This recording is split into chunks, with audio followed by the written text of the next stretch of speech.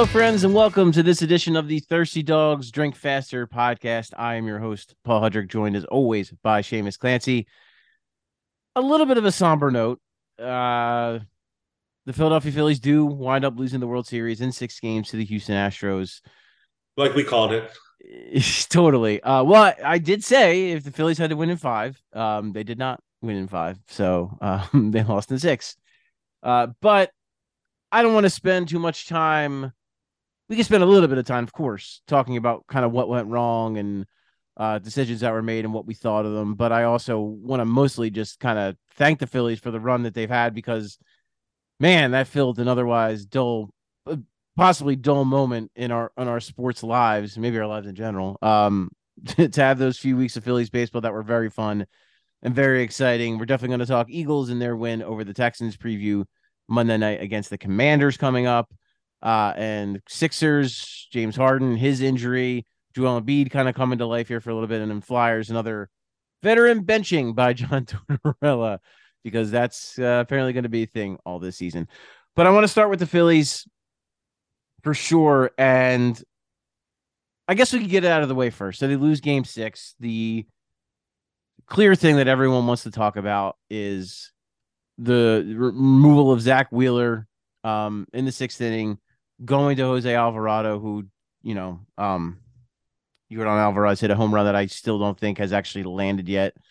Absolutely smoked it. Guy's a hell of a ball player. It did because they have that fake ballpark. It did not. I think it ricocheted off something in their bullshit ballpark.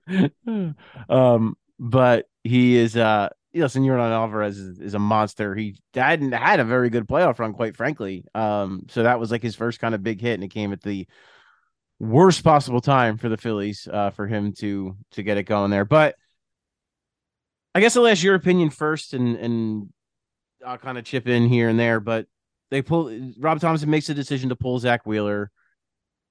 Now, Zach Wheeler's your ace, of course. He had been, up until the first World Series started, been absolutely electric, arguably the best pitcher in the postseason up until that point.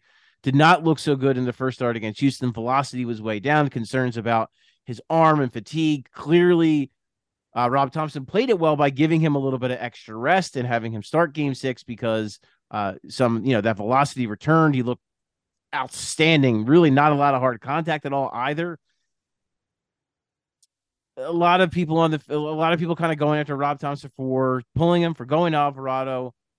That is kind of the way he managed all throughout the playoffs, and it did kind of work pretty darn well up until that moment. So I guess for you, take me through when that moment happened, what your feelings were, and now that you've had some time to think about it, where you are. Hated it. Knew it was over. Just kind of a dour mood for me today, I guess. Yeah, at the time, every group chat's popping up. How are they doing this? What the F are they doing? And I get that they don't make it that far. I'm just talking about the playoffs, with the regular season without Rob Thompson coming in, saying that shit, changing the demeanor of the locker room in that clubhouse, and putting their guys in the best position to win, maximizing a bullpen that isn't super duper talented, giving confidence to his offensive players, letting them go into their roles based on where they're in the batting order, things like that. But I mean, it's a move that, unless he wins a World Series at some point in the next 2 or 3 years, will define his legacy as in Major League Baseball overall, not just as a manager in Philadelphia, not in the city. That will define him for the rest of his career, unless he wins a World Series in Philadelphia in the next couple of years, is taking that guy out. Maybe that's a shame because of, again, he didn't even get nominated for NL Manager of the Year, which is absolutely ridiculous. Yes, they have Buck Showalter in there. I'm like, dude, this. And again, you do the voting before the World Series, so it's not like we're continuing and factoring the playoffs or anything like that. But man, I hated it. Still hate it. And I tweeted at the time, everyone's trying to do let's just be glad that we got here. Like, I'm happy for the Phillies, but they had 1-0 World Series lead. They had a 2-0 World Series lead. They had a lead in Game 6 on the road. They blew it. I mean, you can be happy for this run. You can be happy for that. I'm happy I got to enjoy it. I had great content for work. I had a bunch of amazing time with my fiance, my friends, my family, all of this cool stuff. And it's something that I'll always remember. But what I'll remember just as much is that feeling of Zach Wheeler coming out, the ensuing home run, and the knowing and the knowledge that this run is over. It's getting the brakes are halting, and the Phillies are just left again without a World Series win. So it kind of sucks. I think there's a lot. I Sure. think I'm not someone who's going to police your fandom.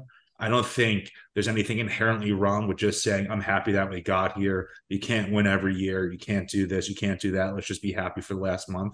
And I am happy for it, but at the end of the day, they blew a magical shot at the championship that comes around literally once every 15 or so years. And Yeah, who and knows when they get back? Who knows when they right. get back? Maybe this is more of a 93 team rather than a 2008, 2009 team. Maybe it is the once in a generation team, the lightning in the bottle team, not something that's going to be a model of sustained success. And we could say, hey, they're going to load up with this guy. Next year they'll have this. But after 2011, they set a franchise record in wins. I didn't think we expected them to not have a winning record in 2012. Certainly didn't expect them not to have a winning record for another 9, 10, 11 years.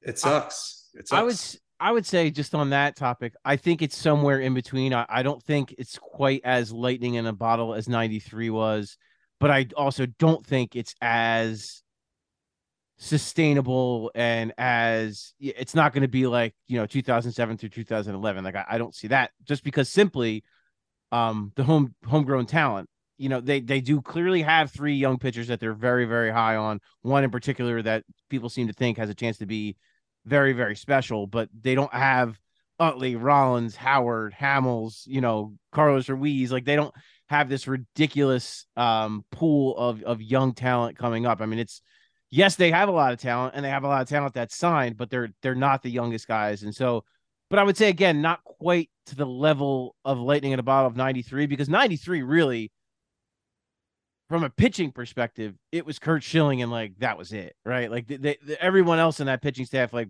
pitch. Oh, Danny Jackson was actually a pretty darn good pitcher in his own right, but most of those guys, it was like that was their year. They were great. Well, Terry Mulholland too.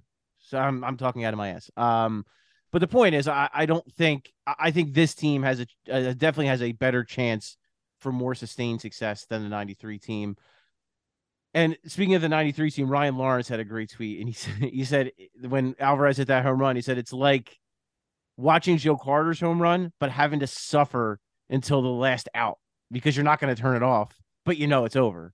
Yeah. And that's exactly how it felt. It was so gut wrenching when it happened. For me, yeah, I mean, listen, of course I'm disappointed. I wanted them to win the World Series, and like you said, they won the first game. They won. They didn't get swept. I think it's a lot easier to have this. Hey, I don't want Yeah, to say participate. I'm not making this like a boomer generational thing, but it's a lot easier to say, hey, we won the pennant. We had a great run.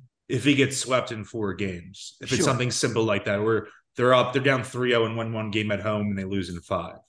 That's a lot easier of a pill to swallow as a fan, I think, in retrospect, saying, hey, we're just happy to be here. They won game 1 on the Yeah, road in historic fashion, and then they had a 2-1 series lead with home field advantage. They had stolen home field advantage from a 106 win team that has been a juggernaut for a half decade. That's the blown chance. And then you see instances where the Dodgers, they're winning 100 games every year. They've only won one World Series in this era. yeah. The Astros, perennially the best team in the American League, have won twice in the last 5 or 6 years and made the World Series multiple times outside of winning it. I don't know. Yeah, I don't the know. only thing I would push back a little because I'll say this. I again, I'm not a participation trophy guy. Like I wanted them to win. I didn't. I clearly yes, very happy that they did this. Very surprised they did this, but I still It was wanted to great. win. It was great. Yeah, It was great for the but city. It was great for us. It was great for everyone. absolutely. But I still wanted them to win while they were there. To me, I think they won the first game and they won the second game. And part of it was the recipe that got them there, but I also think the recipe that got them there, I think it proved to be like slightly unsustainable. Because like the Astros, the starter they rolled out for game 4 took a no-hitter through 6 innings. Their game 4 starter. The Phillies, both of their aces got rocked, right? They got their best outing from Ranger Suarez, who was absolutely sensational throughout the postseason.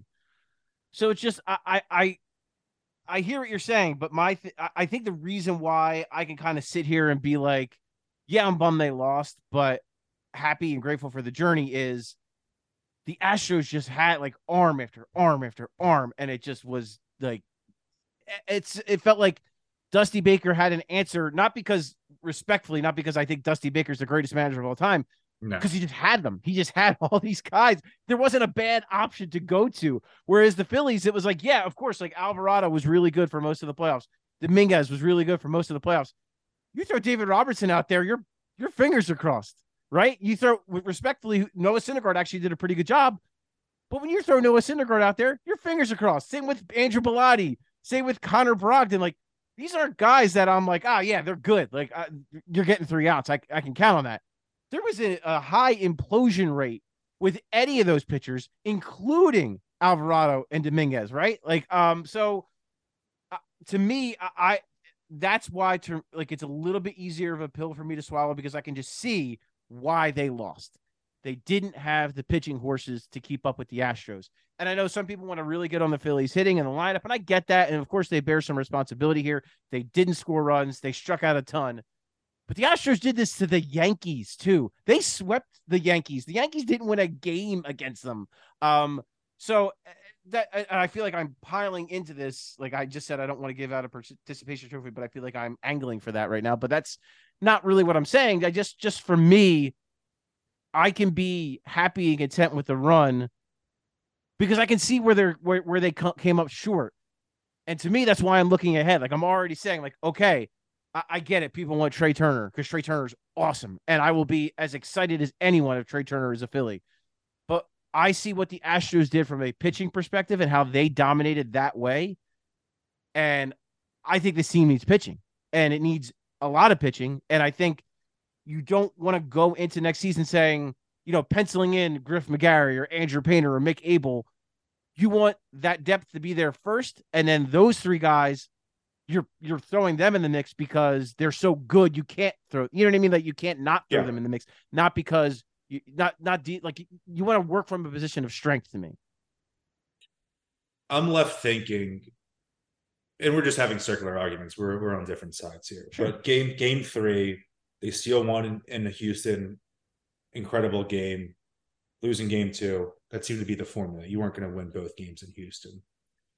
In game 3, they beat the balls off of them, smacked 5 home runs. And everyone, and I'm assuming you included, thought, holy shit, they're going to win the fucking World Series, right? And they didn't. And I'm left with that high that I wish I never got almost. Like what I'm saying, it would have been, you can do I don't do the happy we're here when they were in the driver's seat multiple times. It's easy to do that. Like I said, if they lost in 4 games or they got crushed in 5 games where they stole a win and when they were back in Philly, they had them on the ropes, and then bats went ice cold, Aaron Nola imploded, and things unraveled from there. Yeah. I'll look back on it and 2 months, 2 years, 20 years and think, that was fucking awesome. Had a great time. It was so fun. It was so great to just breathe baseball in the city in a way that I haven't since I felt like a kid. But man, it sucks. It sucks.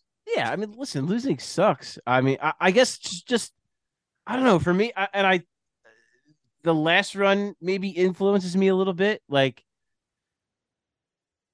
I just think that was like it. Like you were talking some things about like how different things went their way and it was unsustainable.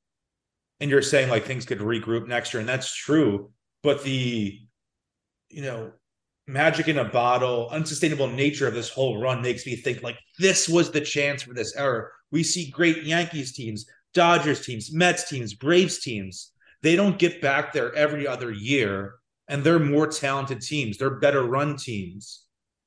And the Phillies just had this fell ass backwards into a playoffs after a up and down season. And even when they were quote unquote good, were still infuriating to the fan base and for me to write about at times. And you can't go Cinderella mode every year. And maybe things change, but they sign Carlos Rodon. Maybe they get that NPL player that is getting posted in 2 weeks. Yoshida, I believe his name is. I could be pronouncing that wrong. If it is, sorry, He's I a might have. very big Bryce Harper fan. Yeah. He loves Bryce Harper, and then just like I'd have a lot more faith if John Middleton just wants to be like 1999 George Steinbrenner.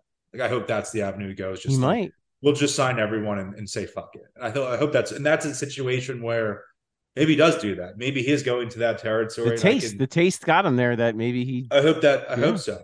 I had bought uh so game 6 was Saturday, right? I go to Wawa to get breakfast or lunch or whatever. And not since my youth, I bought 2 Black and Milds to smoke with me and my friends at the on Broad Street Sunday night. Didn't even tell them about it. Just loading up on them, and they have John C. Middleton's name on them. I'm like, Love it. this is the vibe. And now they'll probably never get smoked enough. See now, maybe, So I paid for Carlos Rodon's salary, basically. Maybe this time. Well, I think he sold the cigar company, didn't he? So his name's on it. His name's on it, but so, I said, believe, is he not like an owner though? Yeah, I believe he sold the company. I could be mistaken, but I think I don't think he actually runs. I'm not up on the commerce of tobacco brands, so I'm not. there. Nor am I. I just I just know a lot about. I know more about the Phillies owners than I probably need to or want to.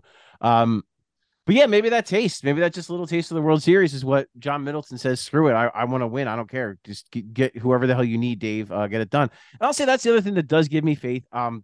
Clearly Dombrowski knows what the hell he's doing, right? Yeah. I mean, he's been at other places and done this and won.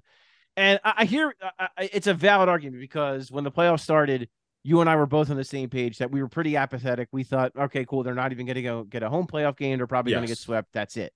So from that perspective, I get it. But at the same time, they were one of the best teams in baseball from, June 1st on when they moved on. Yeah. When they moved on from Girardi and went to Rob Thompson. They missed Bryce Harper for a large chunk of time there. So I just think, full season Rob Thompson. Hopefully, Bryce Harper, not only is Bryce Harper healthy, but Bryce Harper can hopefully play the outfield. I'm worried about what his timeline is. I can see it foresee, and this isn't me just being doomsday. I'm wondering if there's a situation where it's almost beneficial for him to be, and it's really hard given the construction of the Phillies roster defensively. I'm wondering if you're better off just using him as a full-time DH going forward. He's just a DH. And I worry about, a situation where, surgery, how long does it take? Is there setbacks? Does he not feel right for 6 weeks after the surgery when he comes back to the field? But then you can't really do that because Kyle Schwarber is really a DH. Nick Castellanos is really a DH. Rhys Hoskins is really a DH. Although Alec Bohm was great in the playoffs. He was okay. I think he's talked to some people. He rates okay on some internal defensive metrics. Right. But listen, okay, compared to whatever you would rate Rhys Hoskins at first base, whatever you would rate Kyle Schwarber in left field, I mean, that's so okay is actually not a terrible place to be. I've been told Schwarber is like the WOT defender. Yeah. Like it's based on some teams' proprietary metrics, not just the Phillies. He's there to do one thing, and it is not to play defense. And he did that. And he did it. He did. So that's why I have no complaints about his defense. None whatsoever. Let's just move on kind of for a moment and talk about the offseason and where we kind of think this team goes from here. Positionally, again, like I already mentioned, Trey Turner's the hot name that everybody wants, and it's such an easy connection to make because you could easily, Gene Segura, the option was not picked up, which no one was surprised at that. It's like $15 million, respectfully to Gene, who I thought was actually pretty solid throughout the postseason, had a nice season, and seems to be really well liked and respected. Yeah, helped Bryson Stott a little bit during the season when he was struggling. If they wound up bringing him back on less money, I think that would be not the worst thing in the world. But it's an easy thing to link and say, okay, Bryson Stott plays second base. You bring a Trey Turner to play shortstop, or there's other Xander Bogaerts is out there, Carlos Correa is out there. There are really good shortstops that you could have, all-star level shortstops that you can bring in, if the price is right, and have them really solidify the position. You could do a number of other things. My issue with paying a shortstop now is just take Trey Turner, who's had OPS in like the 900s over the last couple of years, kind of compiled together. This was his age 29 season. I worry about paying an up the middle player a shit ton of It's money fair. when in reality, in 2 years into that contract, they might no longer be an up the middle player. Well, I You would think of like say sometimes, he and could it's move into second base, move Stott over to shortstop. I mean, I yeah. thought Stott actually played a pretty good shortstop. I thought he was fine at Yeah, like short. Yeah, again, not going to win any Gold Gloves, but I thought he was good. Like yeah. he made all the plays he was supposed to make, which I I'm think he's not more gonna, of a second baseman, but I thought he's fine at probably. shorts. Yeah. Yeah. But my point being, maybe with time and with more work, maybe he could become a decent enough everyday shortstop where you don't worry as much if you have to move a Trey Turner to second base or a Correa or whatever, or move one of these guys to third base, perhaps. Um, if you do another move that everyone wants, not everyone, but a lot of people want to do, and that's move on from Rhys Hoskins, move Alec Boehm over to first base, I or don't think he hits some enough for first variation of that. base. It's weird, and I agree. I think most Phillies fans don't want to see Rhys Hoskins in a Phillies uniform again, but I'm wondering if it's an inevitability. What's your upgrade situation like? What were you moving him for? That's what it His is to his me. last year of eligibility, his last year, I shouldn't say eligibility, arbitration Yeah, year, and he would be a true free agent going into the 2024 season. I wonder, can you get anything from him? You're selling at his nadir. Like this is terrible value. The whole baseball world just watched him strike out 300 times in the fucking World Series, and I see, wonder if I'm if not as you're, yeah. The I bat wonder doesn't if worry you're, me as much as the glove does. I mean yeah, that's I'm where I wondering think if you're hoping just for more consistency next year. Not that he's the opposite of consistency in his career. And again, when he's hot. And the NLDS, he was electric, and he delivered a moment that we'll talk about forever. yeah. As much as we'll probably talk about his World Series performance too, his 4K games, we'll also talk about that bat spike, and equal regards, even though it'll be in a much more positive light, right? Yeah, no, Um, and it's I think you're nailing it on the head with like what do you get for him? And that's not to say that I think Rhys Hoskins is like this terrible baseball player. I think he's a good player that has some value, but he plays first base and not well.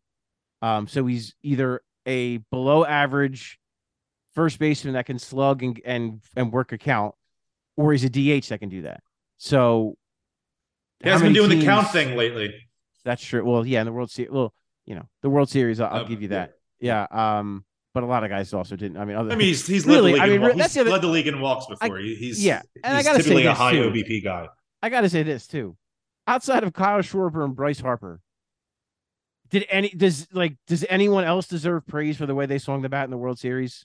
Are they going to dump Castellanos, I should say, Mm-mm. to try to poach someone else? No, I don't think so. I think I I think think that's even worse sailing low, and maybe he's due yeah. for a bounce back year. But Well, that's like, John Smoltz said that like 8 times during the World Series broadcast. He kept saying that he felt like in his second season, Castellanos is going to blow up because he's going to be more comfortable and he's just going to be in a situation. I will, and like there was stuff that Castellanos said, and you're like, damn, like okay, like I kind of get like the fact that we all know the story that he bought Ben Simmons' old house, and that got around really quickly.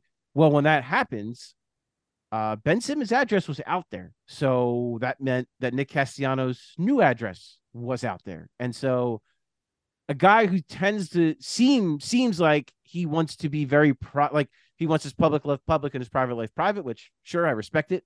At the same time, you make a lot of money and you're in a city like Philadelphia, stuff's going to come up. But it's, at the same time, um, this fan base knowing your address, I can see why some aspects of that can make you a little bit uncomfortable. That's not to excuse away a season or say like, oh, well, that's why he played poor. Like, I'm just saying, I think there's evidence that mentally, I'm not sure he was ever right all season, and I do think there is plenty of reasons to think there's some bounce back potential in there.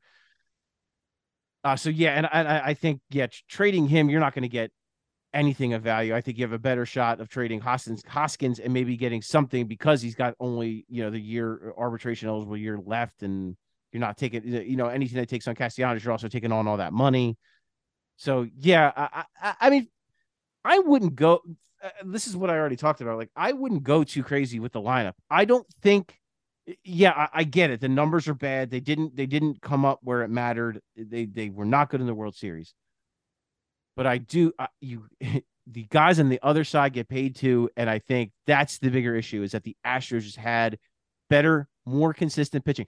Like when you look through the Astros lineup, who in there would you say like I would take Bryce Harper over any player in that lineup.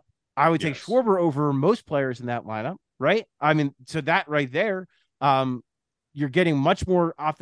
Granted, he did not have a good World Series, but you're getting much more offensively from the catching position than they did. Yeah. First base, Yuli Gurriel's like okay, like he's fine. I like he makes contact. He's like solid, consistent player. Pena blew up in the World Series, but I mean, there was no, like he was again just an okay player that just had a really good World Series. Bregman's Bregman, he's really good. Altuve did not have a very good like. Just I think when you break down their lineups, it's not like I saw the Astros as the 27 Yankees and the Phillies as this like afterthought lineup. That they have a good lineup. So that to me, the difference was pitching, and that's why you mentioned Carlos Rodon. I I don't see that happening, but my goodness, imagine having Wheeler, Nola, Rodon, and Suarez. And then who doesn't matter who the fifth starter is. Give me anybody. I think you got some there, and then of course you're going to have to revamp the bullpen a little bit. You're going to have to, you got some guys moving on, and you're going to have to figure things out there. But to me, I'm spending my money on pitching. I think the ideal situation in my head would be to make that signing for Rodon and have late summer call ups for both McGarry and Painter and give them some starts down the stretch. But then those become two key cogs in the bullpen, a la 2008 David Price, 2002 Francisco Rodriguez.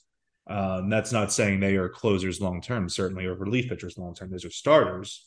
But I think that's a situation where let's front load this rotation with some vets, some seasoned players, and then you get these little baby aces on the back end to bolster that bullpen come playoff time. Ideally, hopefully, again, what is it? 4 months ago, 5 months ago, we didn't expect the Phillies to be in this position to be talking about the things we're talking about now. Things can change quickly in baseball. That's what I'm looking at. I think that would be my plan for this team and my ideal situation that gets them back on the path towards defending their pennant. I'm with you. I think pitching is where it's at. I think that's what my again, like I said as well, like this deal from a position of strength with these young kids where you can handle them, where you have that option, where you don't have to, you're not pitching them because you have to, you're pitching them because they're that good, because you think they can help you despite having depth. And those four pitchers, that's as good as a foursome in Major League Baseball, I would think, that you're trotting out there. And I also love the idea. I know it's really not a big deal, and it doesn't matter if you can pitch, you can pitch. But I love the idea of having two righties and two lefties. That's pretty great too. Absolutely. So yeah, I guess we'll wrap it up here on Phillies, and then we'll take a break and talk a little bit about Eagles and the other teams. But for you, just it's hard. I know it's hard to pick out like one thing, but what's going to stand out most in your mind from this Phillies playoff run, even though it ended in disappointment? Definitely being there for the NLCS clincher, without a doubt. One of the Yeah, greatest sports things I've ever seen. I've seen some really good ones. yeah, it's hard. I mean, I don't know how that's I was there for the bat spike, the that's like Bryce it's very Harper emotional. NLCS 2-run shot, and a no hitter. That was the second ever playoff no hitter I've seen in person, and only two or three, only two of. There's only been three in history. Jesus Christ, and two of them had been at Citizens Bank Park.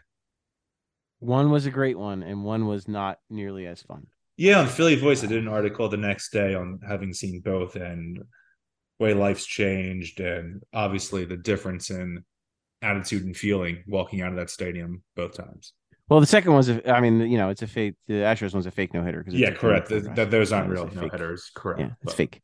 Uh, but yeah, it's hard to top Harper and that home run and how the feeling of that and how it, now that they didn't win the World Series, you'd have to say Matt Stairs' home run was bigger because simply they Yeah, they wound up winning the World Series. So I think you have to say that.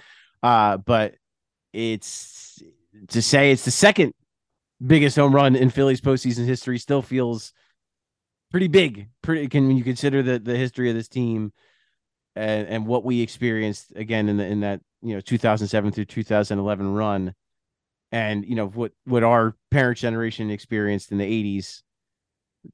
That home run, to say that that's the second greatest home run in Phillies postseason history, is pretty damn special. And I just, to me, the vibes of the team were so good, and it was so fun. Like I You look at just woke up every day happy. and like the Astro, to me, like I look at the Astros, hell of a baseball team. They And won. they would have been such a fun team to beat too. And that Parade. gives Oh me yeah. the 2017 Eagles things. I think we discussed it. What's better, the Eagles having beaten the Jaguars that year or than beating the Patriots? It's obvious. Right. But I will say one thing that gives more credence to your point. And again, I'm still more team. I'm mad and they blew it rather than let's ride the wave. It's way cooler and better to win your respective league/conference in baseball than it is, say, the NFL or the NBA or the NHL.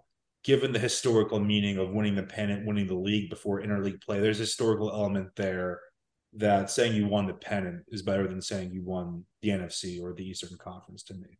So I will say that the flag that flies at Citibank Park will be a different color. It won't just be a white one for making the postseason. It'll be, I believe, a blue one for winning the pennant, and the red ones are safe with the championships. I like that perspective. Yeah. I like that perspective. Like the Phillies won the World Series. No, they won the pennant. Like that's still a thing. That's Yeah. maybe that's a thing. And it does feel this, more so than, I mean, you this get a banner in just hockey this, and basketball too, but I hear what you're saying. The feeling they is definitely that different. yeah. You think of Bobby Thompson's home run, like the Giants won the pennant. The Giants won the pennant. Like all these and then it's a thing where if you're in your generation and my generation, we're like not like the young fans anymore. That if you don't have this like historical nerd perspective, maybe you don't give a shit about that, and that's fine.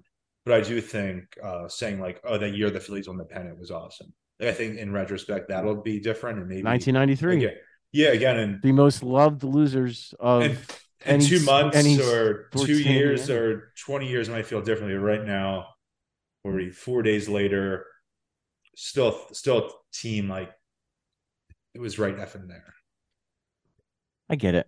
And this team would have just been fun. Like the parade for The this parade group of was supposed to be guys. tomorrow. I talked to people at SEPTA. The Ah, parade was Wednesday. I should be ah, out right now buying some beer, buying some champagne, buying some more Black and Milds, lining John Middleton's pockets. Yet here I ah. am, relaxing, going to see Black Panther or Black Panther. I'm going seeing Black Panther on Saturday, seeing Black Adam tonight. I'm excited. Getting back into my diversifying my entertainment portfolio post some craziness with the Eagles and Phillies work wise. You're gonna have to give me reviews on those, spoiler free reviews on those, and then I know what's worth my time and what's not. Yeah, I mean, I'm probably gonna see, but my thing is this: like now that obviously my life is very different nowadays, whereas I would be at basically every opening night for all of these movies ever, and I still am when it comes to like Batman or something like really big. Um, but with these, it's, am I going to go see it in a theater, or am I going to wait for it to come out and then I can just watch it at home? And that's my thing recently. And yeah, I will say one thing. I would mute some. I'm a big mute word person on Twitter yes, I do the same. for Yeah, things with releases for these comic book, and we're into this shit. Did see one entertainment writer I follow from the Hollywood Reporter from the premiere last week. They had the premiere last week. The movie drops Thursday/Friday this week. The best post credit scene in the history of the MCU. oh, that's, So I've heard rumors about what's in it, and I won't say it for anyone who yeah, didn't hear those rumors. yeah, And yeah, I'm very excited about yeah. what it could be. It's because it's funny because like Far From No Way Home, I should say, Miles was 2 months old, so that was tough because I definitely couldn't see it when it first opened up. So I had to wait for that one. So that one was We one can on do Twitter. spoilers for that movie that's been out 11 months, right? Yeah, no, but We'll throw but that. like Twitter, I blocked, dude. I blocked Andrew Garfield, like I blocked It was anything. it was so I obvious even they were in blocked the Miles movie. Morales just in case. I'm like, if there's some kind of weird Into the Spider Verse thing happening, I'm It blocking that was too. yeah, people were freaking out. And I didn't want like the magic was seeing it happen in person Oh, and of course. like when Toby walks through the portal, it was like one of my favorite movie moments. But Like you I just got also chills thinking knew. about it. Yeah, dude. So did I. I'm like, I got the feelings going through me. You Yeah. kind of changed the vibes from earlier. So Yeah. I don't have high expectations for Black Adam. Not a character with at least modern history, a strong you know, reading order. There's no like true Black Adam canon the way there Right. is for Batman or Spider-Man or the Avengers or X-Men and stuff like that. So I don't have a ton of background with the character. I've read some Shazam comics, which he's kind of been an ancillary figure in. Yeah. So we'll say just, it's a rock movie. It's gonna be dumb, hopefully a lot of good action and you know, eat some peanut M&Ms or whatever and have a good time. Yeah. Hell yeah. I'm a big. Uh, I get the soda, the mix up soda. Like I get I add like the cherry and vanilla to like a Yeah, Dr Pepper. I'm like cherry zero, cherry Coke zero, and then regular Coke zero, then like lime all in Yeah, one. Yeah, mix it up, and then this is I sound like such a crazy person. And then just small popcorn because I do not need a large pot. Small is more than enough, and then one thing of candy, whatever that candy may be. I thought you were gonna say you were gonna get M&Ms and you put them in with popcorn. No, no, no, no. I've never done that in a movie Neither have I. theater. I'm not that I've guy. done I it know at people home. who've done it, but no, that's not me. There is one sicko thing I do in terms of beverage at sporting events, an Eagles game or a Sixers game. I don't know if we discussed this. I will make my own iced coffee. I would fill a cup up with ice all the way to the top, and then use the hot coffee and kind of makeshift iced coffee, and then put like a little bit of like diet or like Pepsi Max or Coke Zero in there. And I told a couple of people that once, and they thought like it was serial killer stuff. It's borderline. Yeah. I think it's worse when I say it out loud. It's more so they sell Coke and I'm not Coffee. Yeah. putting they sell Coke and coffee together and Pepsi and coffee Yeah. together. I've never had I don't put creamer or anything in there. It's probably weird. It's It's definitely weird. weird. No, it's It's weird. definitely It's weird. yeah. Everyone's got their thing. I actually, It gets me through a nice long work day. yeah. I had Kyle Newbeck, our mutual friend there. He made fun of me for something that he referred to as a serial killer thing for me at Sixers media room. So that was fun. But I shared my serial killer thing Yeah. after No, the I'll tell you, years. it's not. So so the spread at Sixers games, they have typically two tubs of ice cream, like hard ice cream. Yeah. I like I like it when it's just a little bit melty. So I like some people like go in for like the hard piece. Like I want the hard ice cream that's still super hard. I actually enjoy the kind of melted parts like around the edges, and that's like a little bit melty and soft. Seems normal to me. I would feel Yeah, the same way. I Yeah. thank you. Okay. I don't think that's serial. I think my thing is way more like Jeffrey Dahmer. And on that note, I think we're gonna take a break. We're gonna talk Eagles, Sixers, Flyers. Put a bow on the Philly stuff if we so choose. But we're gonna take a break here on the Thirsty Dogs Drink Faster podcast. We will be right back with more right after this.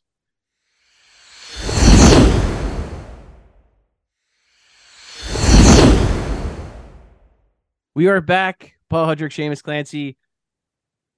Moving on from the Phillies, maybe moving on for a little bit here, right? I mean, I guess baseball, the free agent buzz and the trade buzz happens pretty fast after the season ends. Yeah, I feel we're like not the used to buzz it. the buzz happens fast, but the moves don't happen until later. There you go. That's a good way to look at like it. Bryce Harper signed the second week of March in Yeah, 2019. You know what I spring mean? training already started. Yeah, so weird. But yeah, so we will get some buzz. So that's something we're gonna be able to look forward to during the winter months here. But we got Philadelphia Eagles who are now there's 8-0, just gonna keep on winning games. They beat the Texans last Thursday night while the Phillies were playing, and it was Was there a Sixers game that night?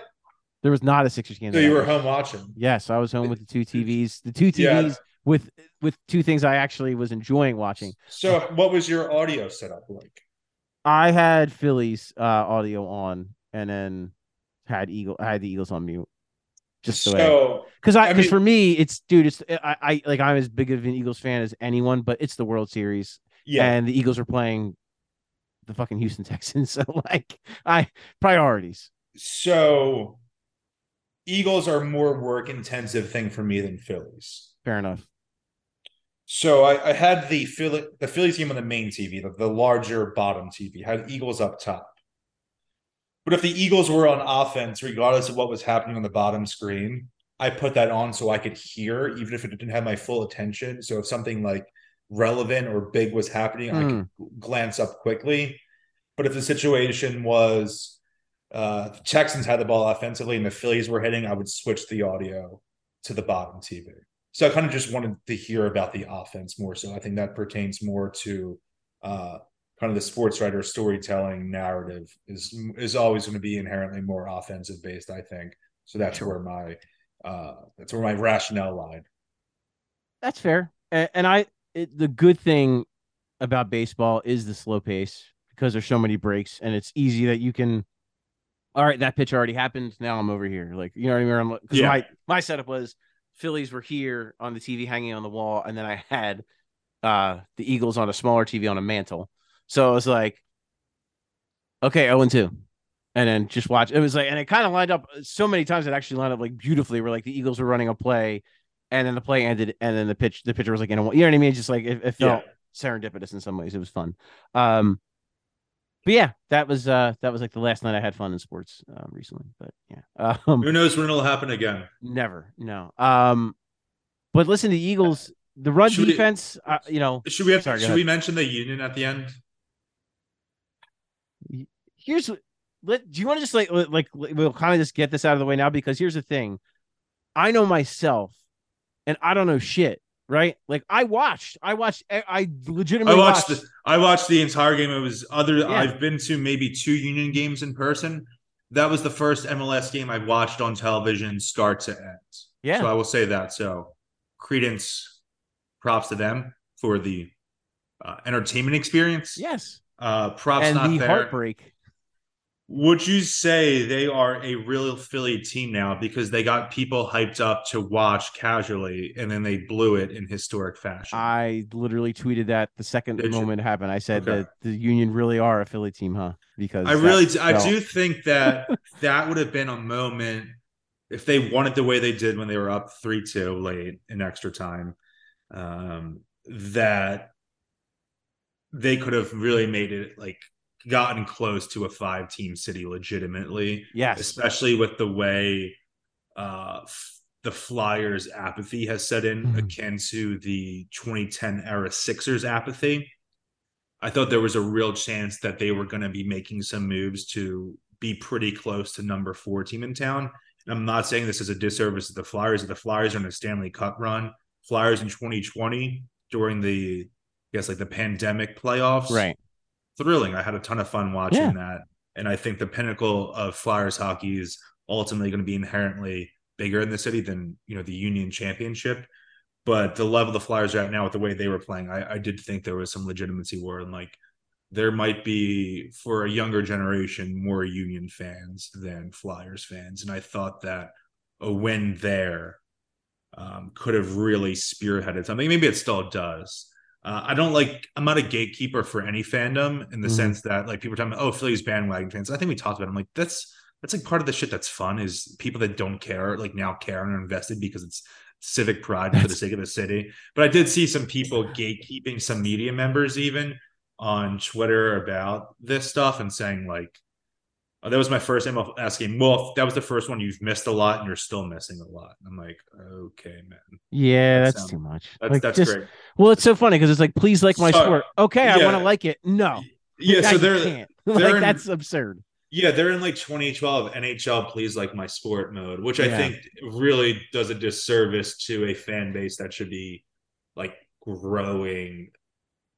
Right. Yeah, right. You want us again, please like my sport. Okay, I would like to like your sport. I really enjoy. I actually watched both. I watched the Eastern Conference Final and I watched the finals, and they were both absolutely entertaining. I had a lot of fun. Yeah, I had a lot of fun watching the game. I don't know the game of soccer as well as many people, and hand up. I could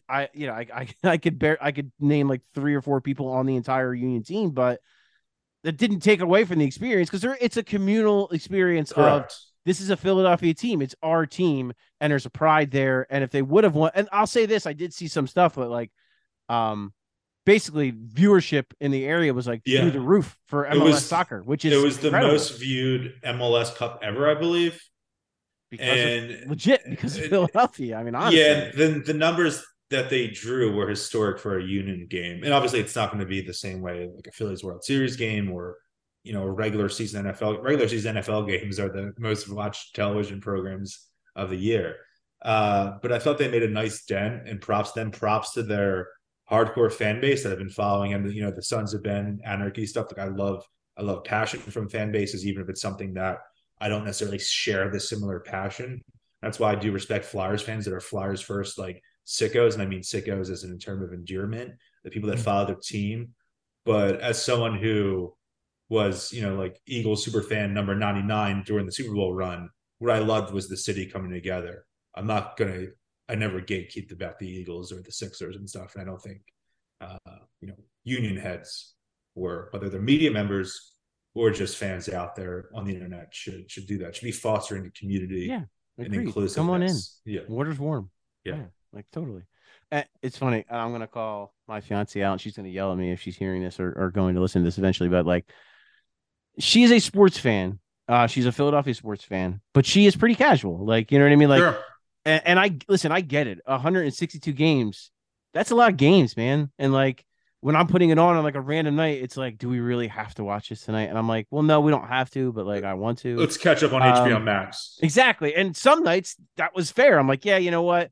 And there was one like really, I can't remember which win it was. It was like one come from behind win this year where I think it was Righteous Gemstones we were into at the time, which was a sensational show. If you have not watched it, terrific. But anyway, I think we were trying to catch up on that. And so I like missed a comeback because I'm like, damn, like one of the one times I gave into that, they win. But anyway, but it was just funny, like Andrew when you live with a romantic partner, it can't be sports 24. Like that doesn't exist. And especially for someone like I think this should be said. Like sports are a hobby for most people, and it's been a hobby for me for 28 years, but it's also professional, and I do need to detox sometimes, especially the last week. I haven't watched a single television show. So we just, last night we binged a bunch of House of Dragon. I haven't seen She-Hulk. And I think a lot of people I know, whether they're online and in person, they think of Marvel, they might think of me. And I didn't get to watch that show whenever it was airing because of training camp and Eagles and then Phillies and all this other shit. So I binged that all Sunday, watched. Had its moments, but I was like, I enjoyed it. I didn't know if it was something that, and I've been lukewarm on some of the more recent Marvel stuff. I enjoyed Miss Marvel, but I like Miss Marvel. I thought it was really good. And I thought She-Hulk was something that lended itself better to a binge watch over those 9 half-hour episodes. I can see that. I think it's something that was more bingey, and I wondered if I watched it week by week, I would have liked it less. That's fair. Which is a huge dichotomy. And I mean, this is it's on a television podcast, but that's the dichotomy and the we spent a lot of time, but it's all right. I enjoy it. It's fine. What if we had a podcast that combined both sports and popular culture? Do you think it could succeed? There's never been one before. The only thing I'm concerned about with that is we already already run like an hour. So I mean, we throw that in the mix. No, but but just like my fiance, like, Andrew Bellotti would come in the game. She'd be like, who the hell is this? It's like, it's Andrew Bellotti. Like, he's got it's spin right on a slider. Like, come on, what are we doing here? But it's just funny, like you said, us sickos who are just so in it and just know everything and know too much, more than any normal, sane person with a working normal brain should know. Being a sicko is give and take, man. It's not all glory, for sure. No, it's fun to say a lot less glory. It's fun to own the sicko brand and realize what you are, but there are a lot of downsides too. So I would say this season, hand up as someone who was writing about them probably once a week, twice a week this season. I wasn't full Philly sicko. Probably have to be work-wise next year, especially with the off-season momentum in the World Series run. So I'm excited and kind of sad that I'm going to be a Philly sicko next year after some time off from being that way. Yeah. No, it's fun when it's fun, but when it's not fun, it's awful. It's like, I just wasted 3 hours. I could have caught up on anything. I could have done literally anything. Could have read a book. Remember those? Could have went for a walk, got a beer, anything. Anything. Yeah, but just to get it back to the Eagles, because but I'm glad we got the Union stuff out of the way, because I think that was important. I think it was worth mentioning. Yes, I think it was too, because listen, and it's when we're not mentioning them, it's not because we don't view them as like valid or view them as important. It's that simply we don't doing them justice by talking about them because we don't know shit. What That's not to say we didn't enjoy the games. That's not to say they're not a valid Philadelphia sports team. It's just it's more an indictment on us than it is on the Union. But people would get mad at Philly Voice, like, or email me, why don't you DM me? Why don't you cover the Union? I'm like, dude, I barely have enough time to get like the baseline of Philly, Sixers, Flyers coverage. I need to do like my like normal job in this podcast and just live in the city as a sports fan. And that's also with having some hobbies on the side that are breaks, so I don't, suffer massive burnout, which I kind of felt like I was over the last month or two. Same, I hear you. And sort of a sense of relief when the Phillies lost, like in a weird way. Like, of course, I wanted them to win, but there was a little bit of a sense of like, okay, like maybe I want to read some Black Panther comic books instead of watching the Union tonight to detox. Like I think that's within my right, and I'm sure that there aren't a lot of places that do Union coverage, but it would be a disservice for me to half-ass talk about a team I don't know anything about, Agreed. A sport I don't know too much about. Leave it to the experts. And maybe 2 years, 3 years from now, it's different. And we're Union sickos. That time is not yet. That would be fun if this just became a flat out Union podcast. Kevin McKay would be very jealous. No. Yeah. The Eagles, I guess I'm going to start here. Imagine trading AJ Brown. Imagine looking at your football team, which on Sunday night completed 0 passes for 0 yards to wide receivers, and combined have less catches, yards. Well, maybe I think they might have more catches, but less yards and touchdowns than AJ Brown, all of them combined. Imagine trading that guy. The Eagles have traded, I'm sure there's more, but there's 3 clear-cut players, trades in my mind for the Eagles. They traded for 3 Hall of Famers at different points in franchise history. Going in, they traded for Norm Van Brocklin, who won 1960 NFL MVP and led the Eagles to the 1960 NFL title, Vince Lombardi's lone loss in playoff history at Franklin Field over the Green Bay Packers. In 2004, traded for Taylor Owens, first-team All-Pro, misses some time with injury, comes back, has a legendary Super Bowl performance. They fall short in the Super Bowl. 2009, they trade for Jason Peters, solidifies himself as a first-ballot Hall of Famer, makes some All-Pro teams, is there for some teams that win divisions, some good teams, some playoff teams, gets hurt in the Super Bowl season, but is still a key figure in that team. And now they've traded for A.J. Brown, and they've gotten him at a way, way younger age than all 3 of those players. He's playing like an all-pro, not just a Pro Bowler this season, an all-pro. I believe he's 25. They might win the Super Bowl this year. He could still be in his prime 7 years from now. This might go down. And you know what? The Saints trade could go down as one of the best trades in Eagles history. If they end up with... Well, what the draft pick trade or CJ Gardner-Johnson? I mean, CJ Gardner-Johnson leads the NFL in interceptions right now.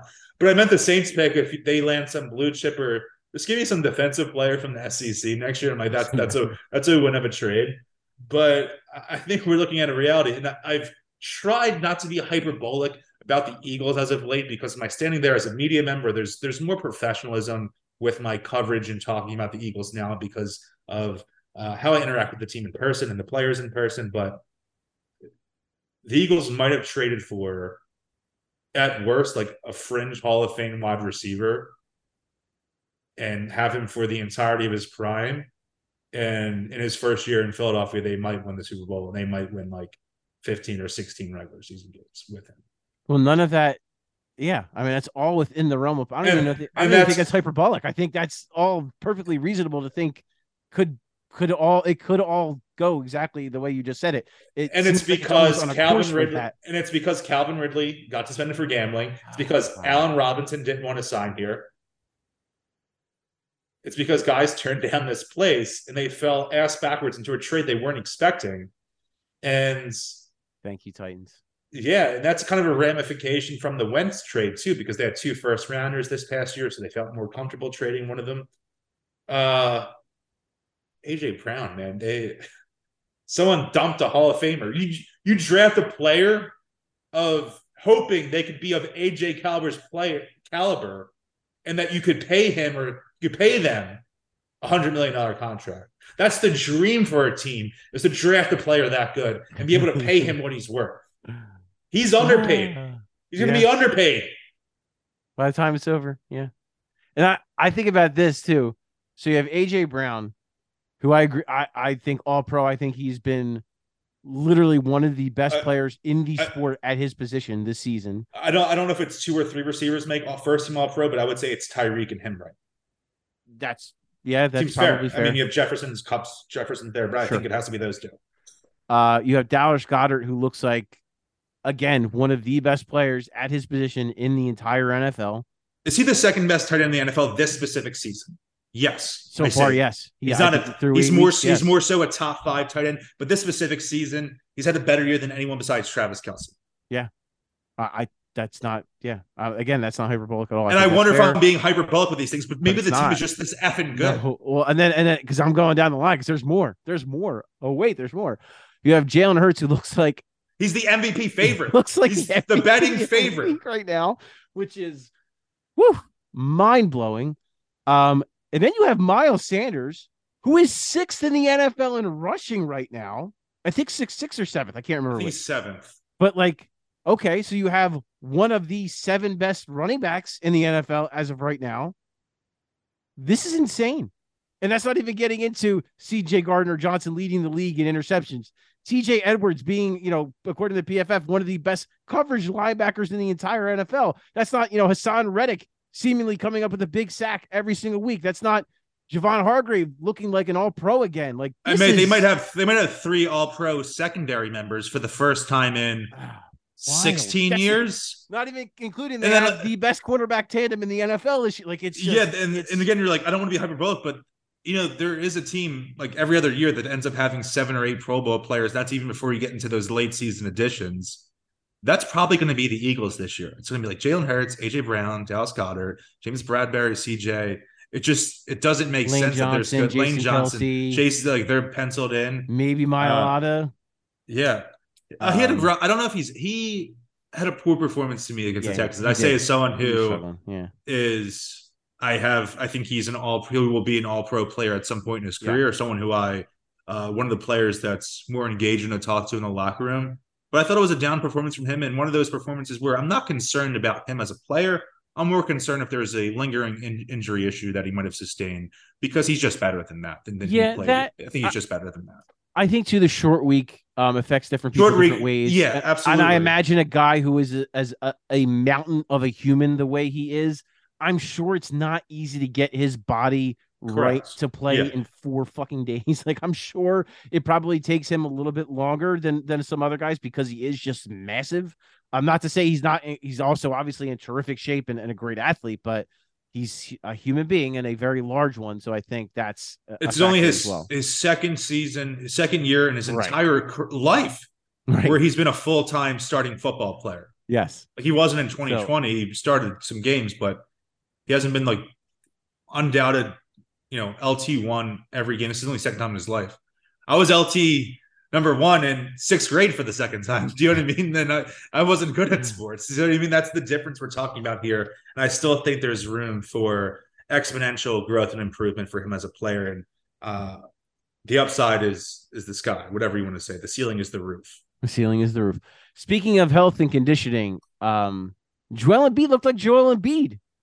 Yes. Against the Phoenix Suns, which is a very nice sight to see. I thought he looked great. A win that was needed against a strong opponent. Yes, a very good Phoenix team. Obviously, Chris Paul missed the entire second half. He's hurt, but still, they dominated the first half. They actually struggled a little bit in the second half. So that, maybe there's some wounded animal theory thing going on there in the second half. I don't know.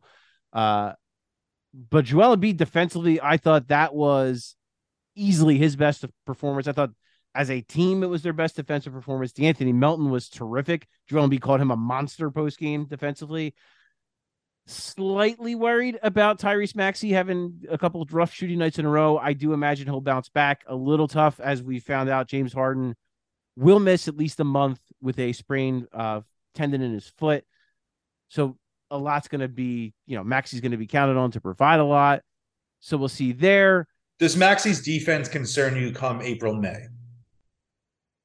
Is he young enough where you're thinking there's upside still there? Well, definitely, I think but I'm like, I'm not just talking about upside in 2 or 3 years. I'm talking about in No, the like year. three Yeah, yeah, months. no. Yeah, three I think months. just that experience, like the more he plays, the better he's going to get because one, he has the most important aspect for defense, and that is I think he gives a shit. He wants to be good.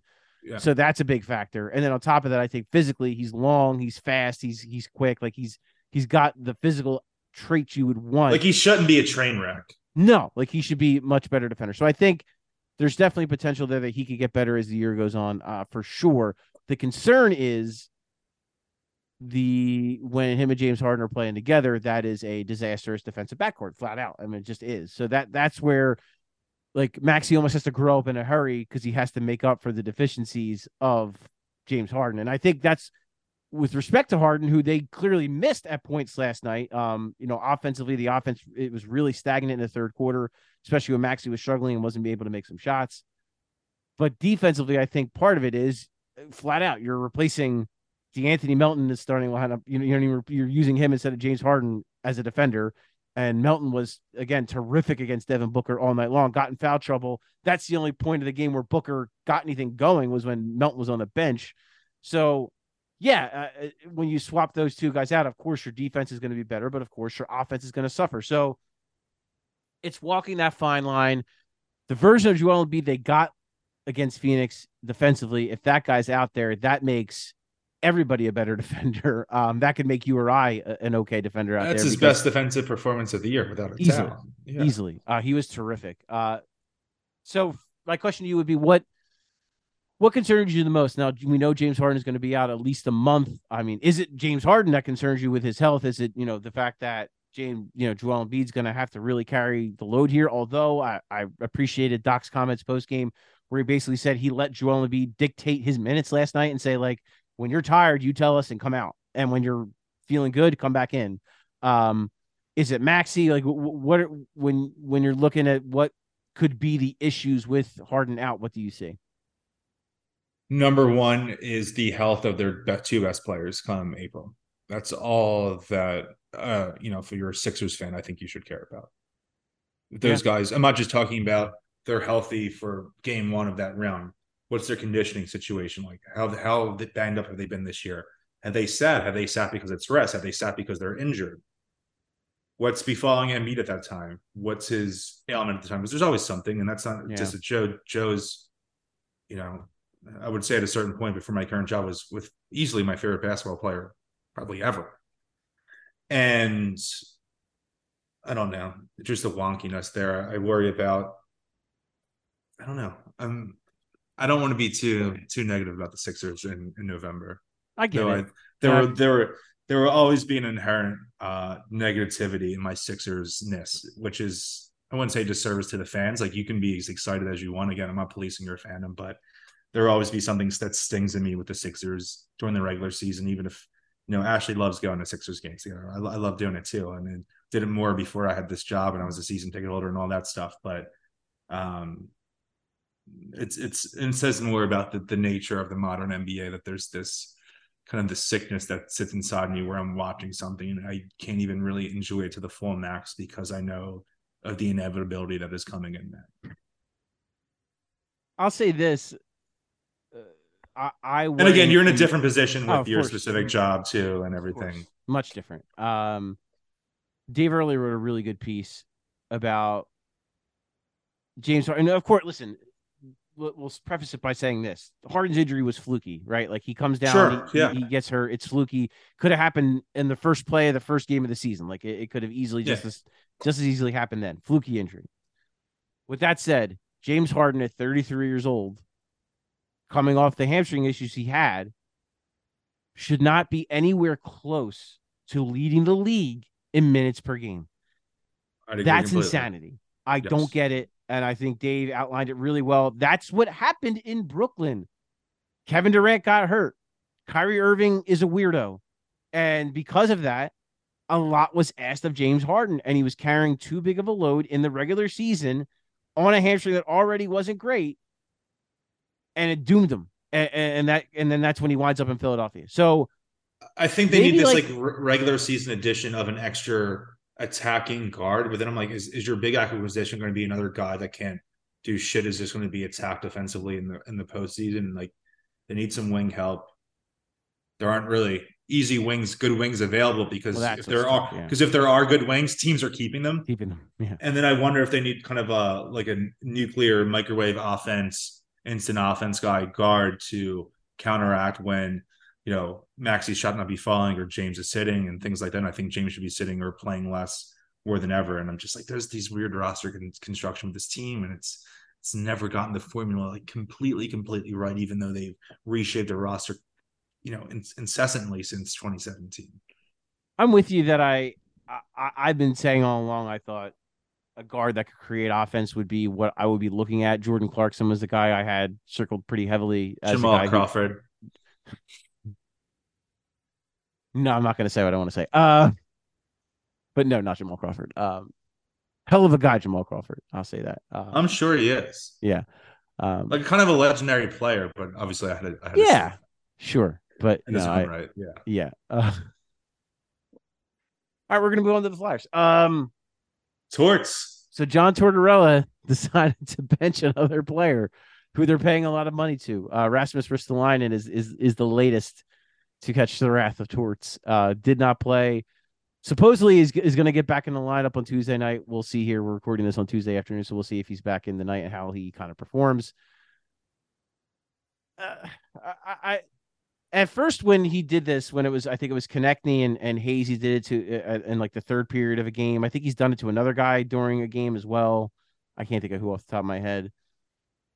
And you were of the mind that you could see this wearing and grading on guys, because he's already doing it in November. What's it going to look like, or even January, if this year goes February. well, what does it look like in December of year 2?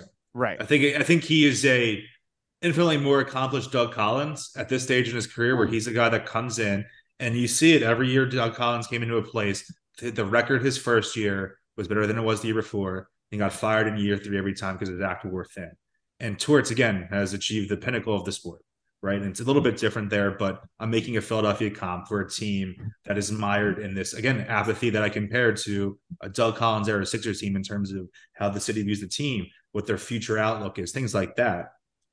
But I think it's something that could bring some instantaneous success, like it has this season with this surprising start, but also leaves me worried about it wearing thin. Again, not just come January, February this year, it'd be January, February of year 2 too. And that's when it really blows up and you're looking for a new coach after already, and it just no. I feel like I was a downer. I feel like I was a downer today. Other than the AJ Brown stuff, I was a downer today. I'm bringing this up only because now I'm kind of more on your side that this is like already happening again. It's way too much too fast, I think. Yeah, and I'm not. I know, like I know Rasmus Ristolainen was like that trade wasn't the sexiest, and a lot of people were not a fan of it. Yeah. A lot of people not a huge fan of his extension, and he kind of plays more of an old school style, and his advanced numbers are shit and all that. And I understand all of these things, but I see respectfully a guy like a Nick Seeler, and I'm like, you're gonna tell me that Ristolainen can't add more to the lineup than Nick Seeler, and then I see Cam York in Lehigh Valley, and I'm like, what are we doing with these guys? Like, and then towards the beginning of the year said, I want to play the kids. And now again, Cam York's playing really well for the Phantoms and just sitting there. You're going to tell me he can't help your hockey. Like, you're going to tell me he can't learn from you at this level. So that's my concern. Cause this is not a team that's trying to win a Stanley Cup, right? Like, this is a team that's trying to establish a new culture and develop younger players. And like, what are we doing when we're not playing those young players and we're playing guys that are like these like veteran guys that, Torts has a familiarity with in the past. So he's playing like it's very Doc Rivers-ish from that standpoint of like, why are we playing a guy you definitely want to get compared to if you're a professional sports head coach?